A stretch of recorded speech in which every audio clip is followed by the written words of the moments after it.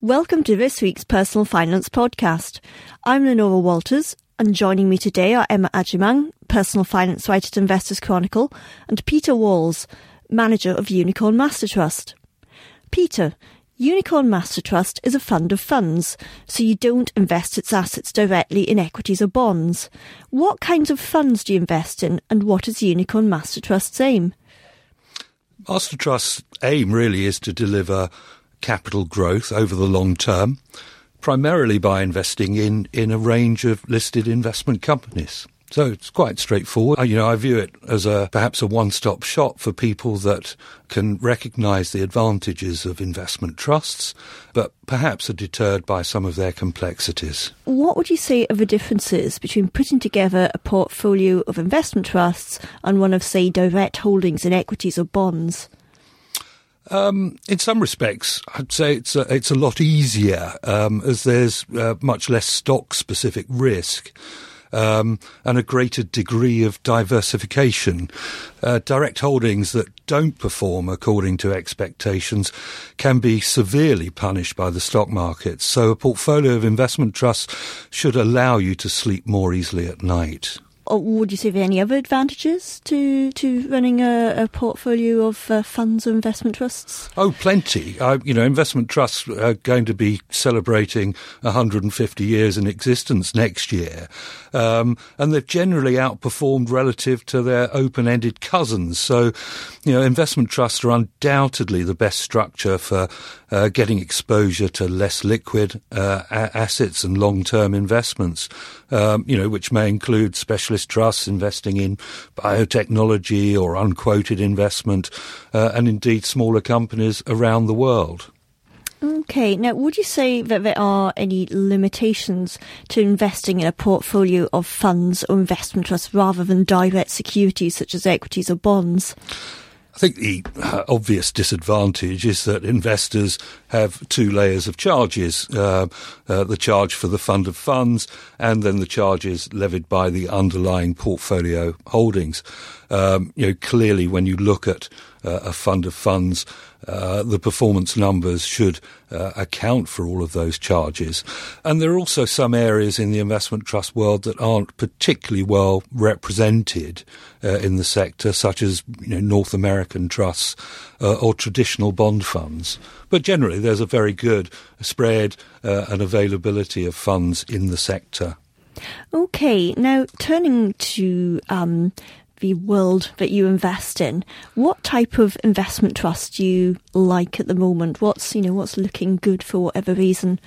Yeah, well, I think we've had a fantastic run in markets, despite many people thinking of this as the most despised bull market of all time. We've had the rising tide, which has lifted all boats in many respects. So it's been, a strong period of performance. And investment trust ratings, are correlated with rising markets. So as markets rise, discounts narrow. And we have discounts really at probably the narrowest level in my experience at the moment. What I've tried to do within the portfolio is to introduce some holdings in some more classic value-orientated funds. Value has really underperformed against growth for a long time now. So I've been adding to positions in the likes of Aberforth smaller companies and taking a slightly more defensive stance through the likes of BH Global, which is a hedge fund. Okay, now are there any areas of the investment trust world you're concerned about at the moment? I think the sort of quest for income has seen an upsurge in demand for income-generating alternative funds. And while this is clearly understandable, given interest rates where they are today, I think there will come a time when demand tails off. I think you've got to remember that investment trusts are their shares are just pieces of paper, and the printing presses have been whirring in the alternative space in the last few years. In fact, alternative investment trusts are, fast approaching 50% of the value of the entire investment trust universe.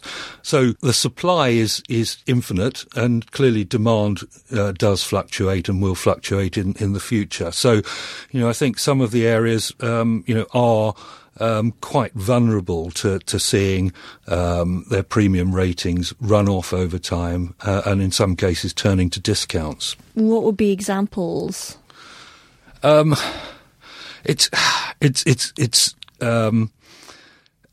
already seen in the peer-to-peer lending area and some of the more specialist property funds. If things disappoint, you do see quite a big change in the rating.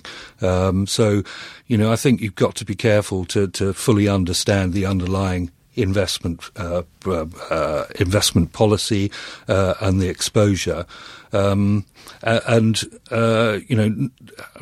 be confident in the outlook for those assets. Okay, and are you totally avoiding these because of these problems?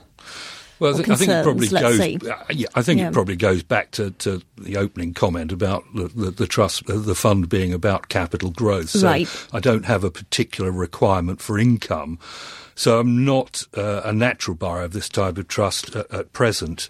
Although clearly, if value becomes more evident in the future, I would be a buyer. Okay. Now, your top 10 holdings include some investment trusts that focus on or include some exposure to private equity. Why do you hold these? Well, private equity has delivered superior long-term returns to public markets, and while the risks are clearly greater, the returns justify a weighting to listed private equity funds in my portfolio. Now, there are concerns at the moment about the amount of capital that's been raised, the dry powder among private equity managers.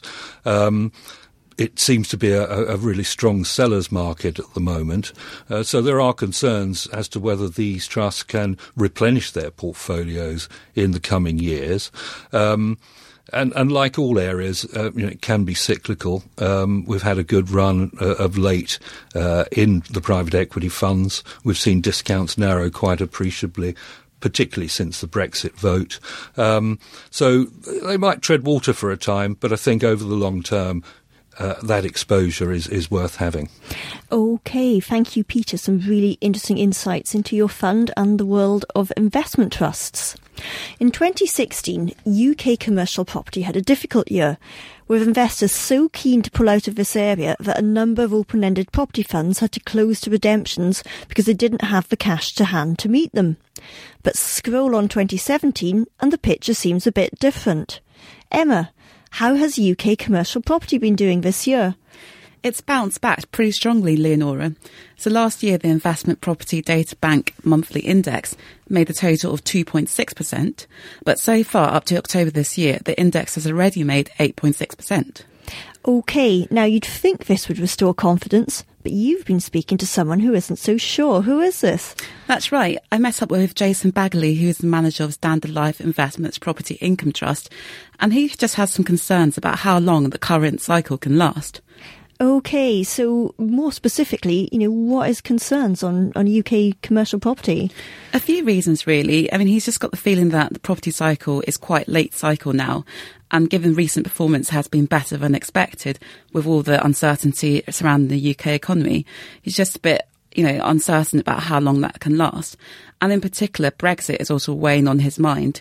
He's worried about a slowdown, for example, in the economy, causing a slowdown in tenant demand. Okay, so, is he all doom and gloom, or is there anything that he does think's okay about UK commercial property? Because he does run a property fund after all. He does. Yeah. No, he's certainly not all doom and gloom. And he says that, the feeling is that he feels like it's quite late cycle, but at the same time, when he sort of drills down into what's concerning him, he can't actually put his finger on anything specific. And some of the reasons for that are that he says that although interest rates have increased a little, they are still very low.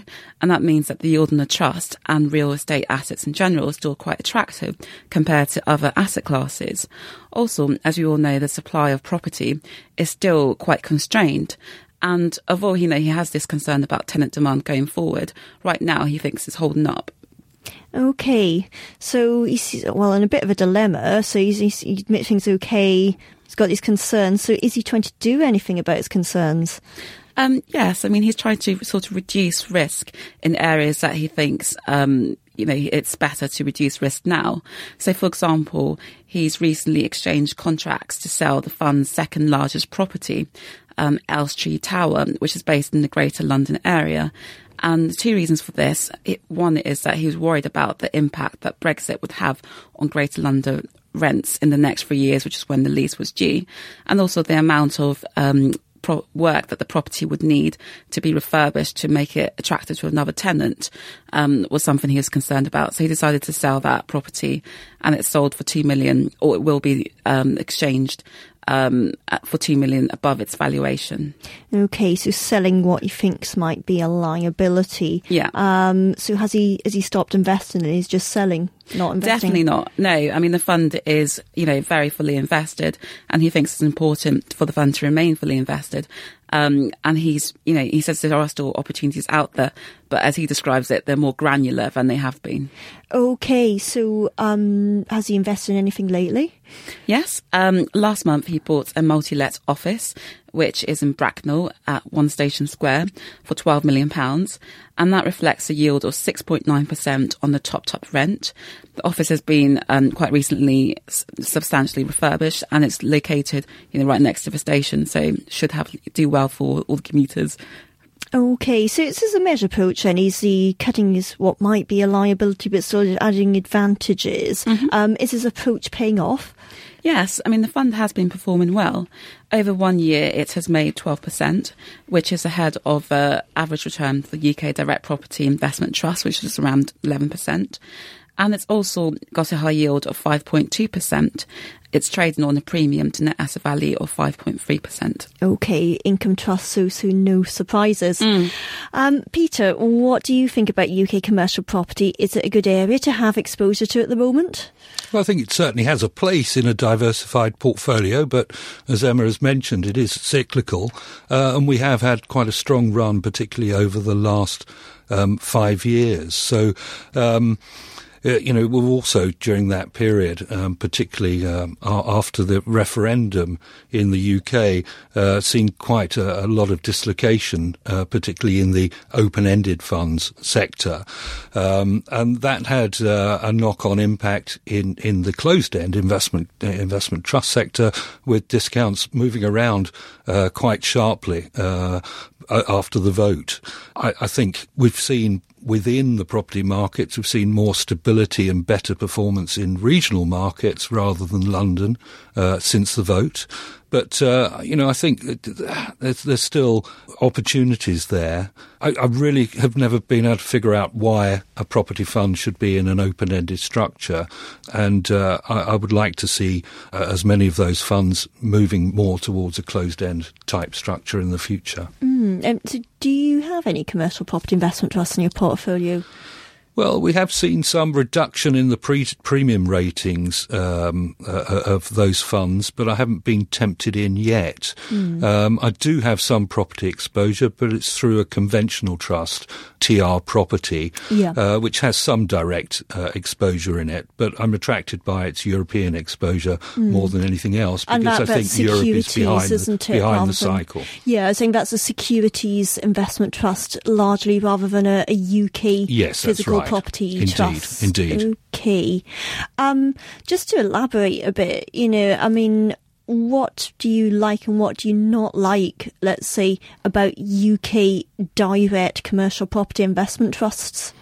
Well, clearly they offer attractive dividend yields, often with the ability to be able to grow those dividends over time. They sit within the closed-end structure, which, as I've mentioned, is the most sensible way of investing in illiquid long-term investments.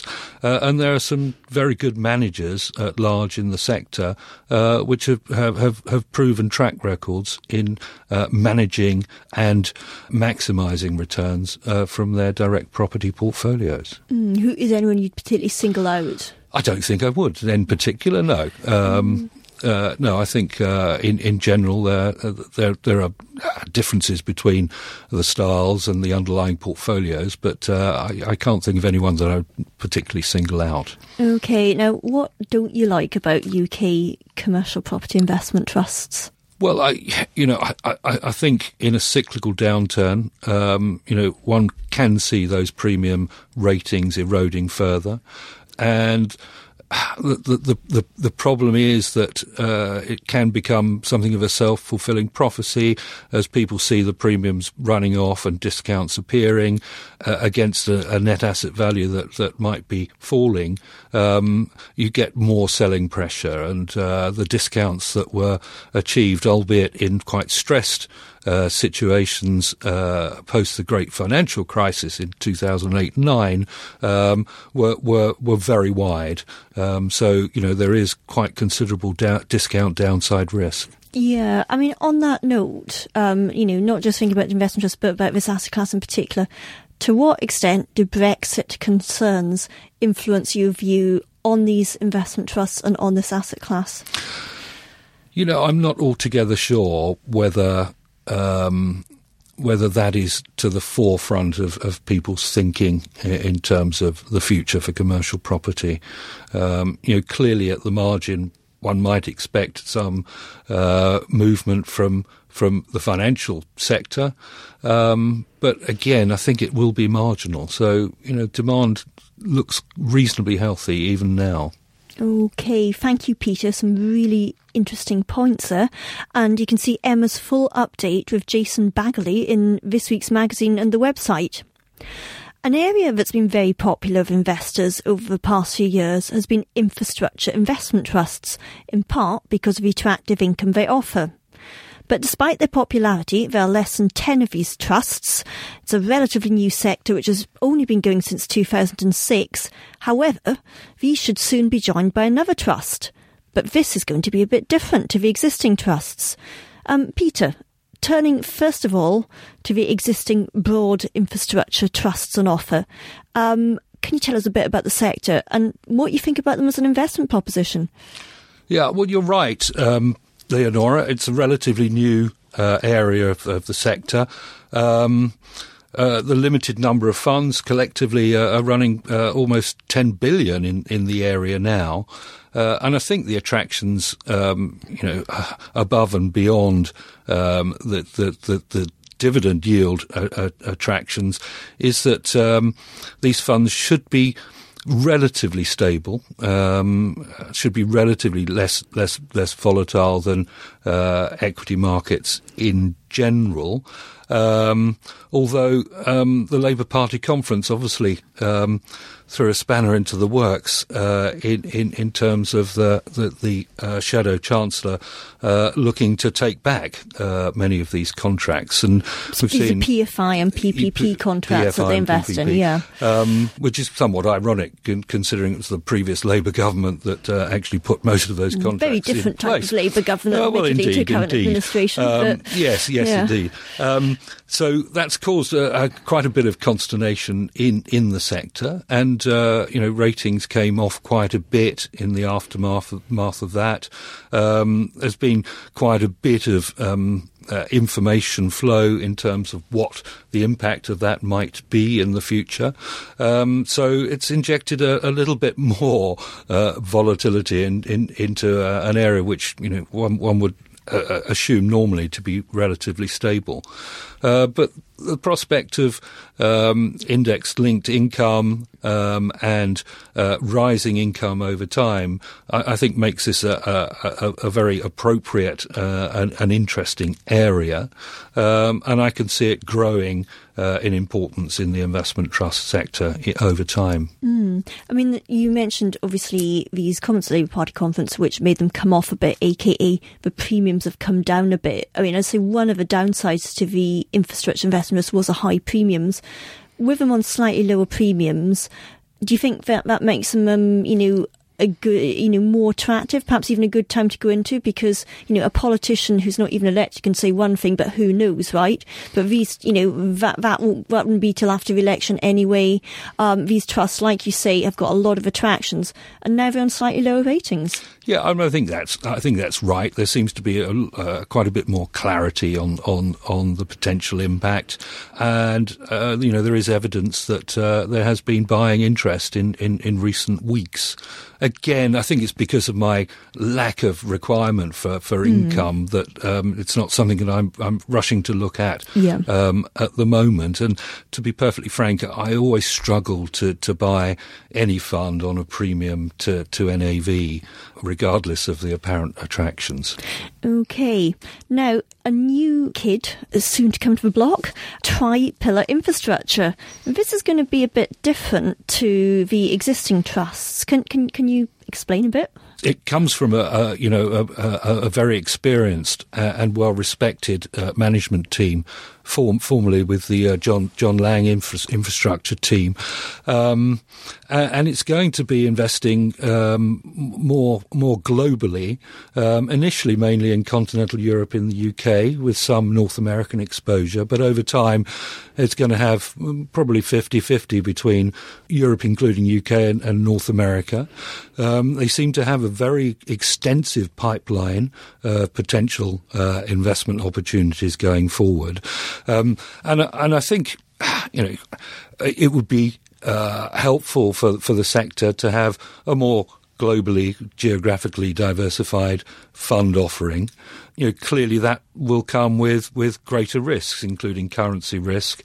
And, it's an interesting addition, I think, to the sector. I mean, on the subject of the risk, the overseas assets, how much riskier is that going to make it than, let's say, UK infrastructure funds focused on the likes of PFI and PPP? Yeah, I really struggle with currencies. I've met many fund managers over the years, and I don't think I've ever found anyone that has successfully managed to manage currency risk on a consistent basis.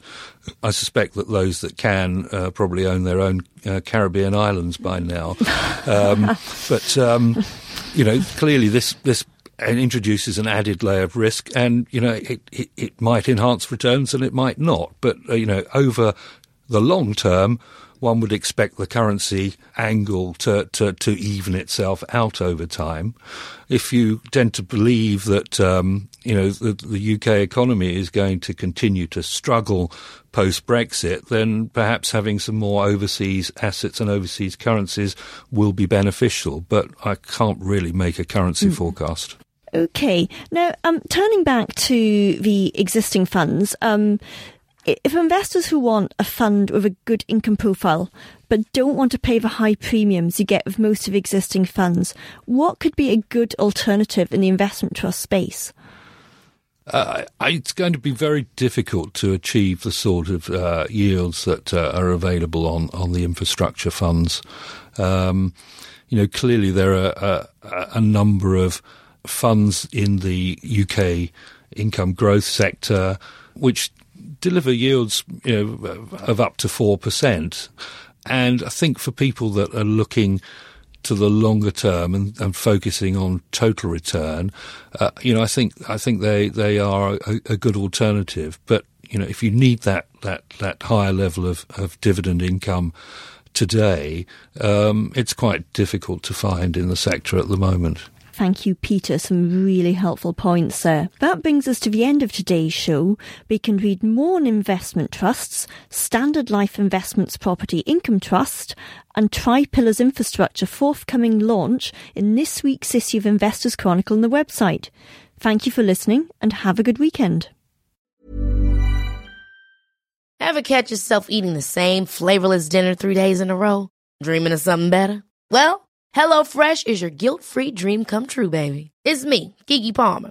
Let's wake up those taste buds with hot, juicy pecan-crusted chicken or garlic butter shrimp scampi. Hello Fresh. Stop dreaming of all the delicious possibilities and dig in at HelloFresh.com. Let's get this dinner party started.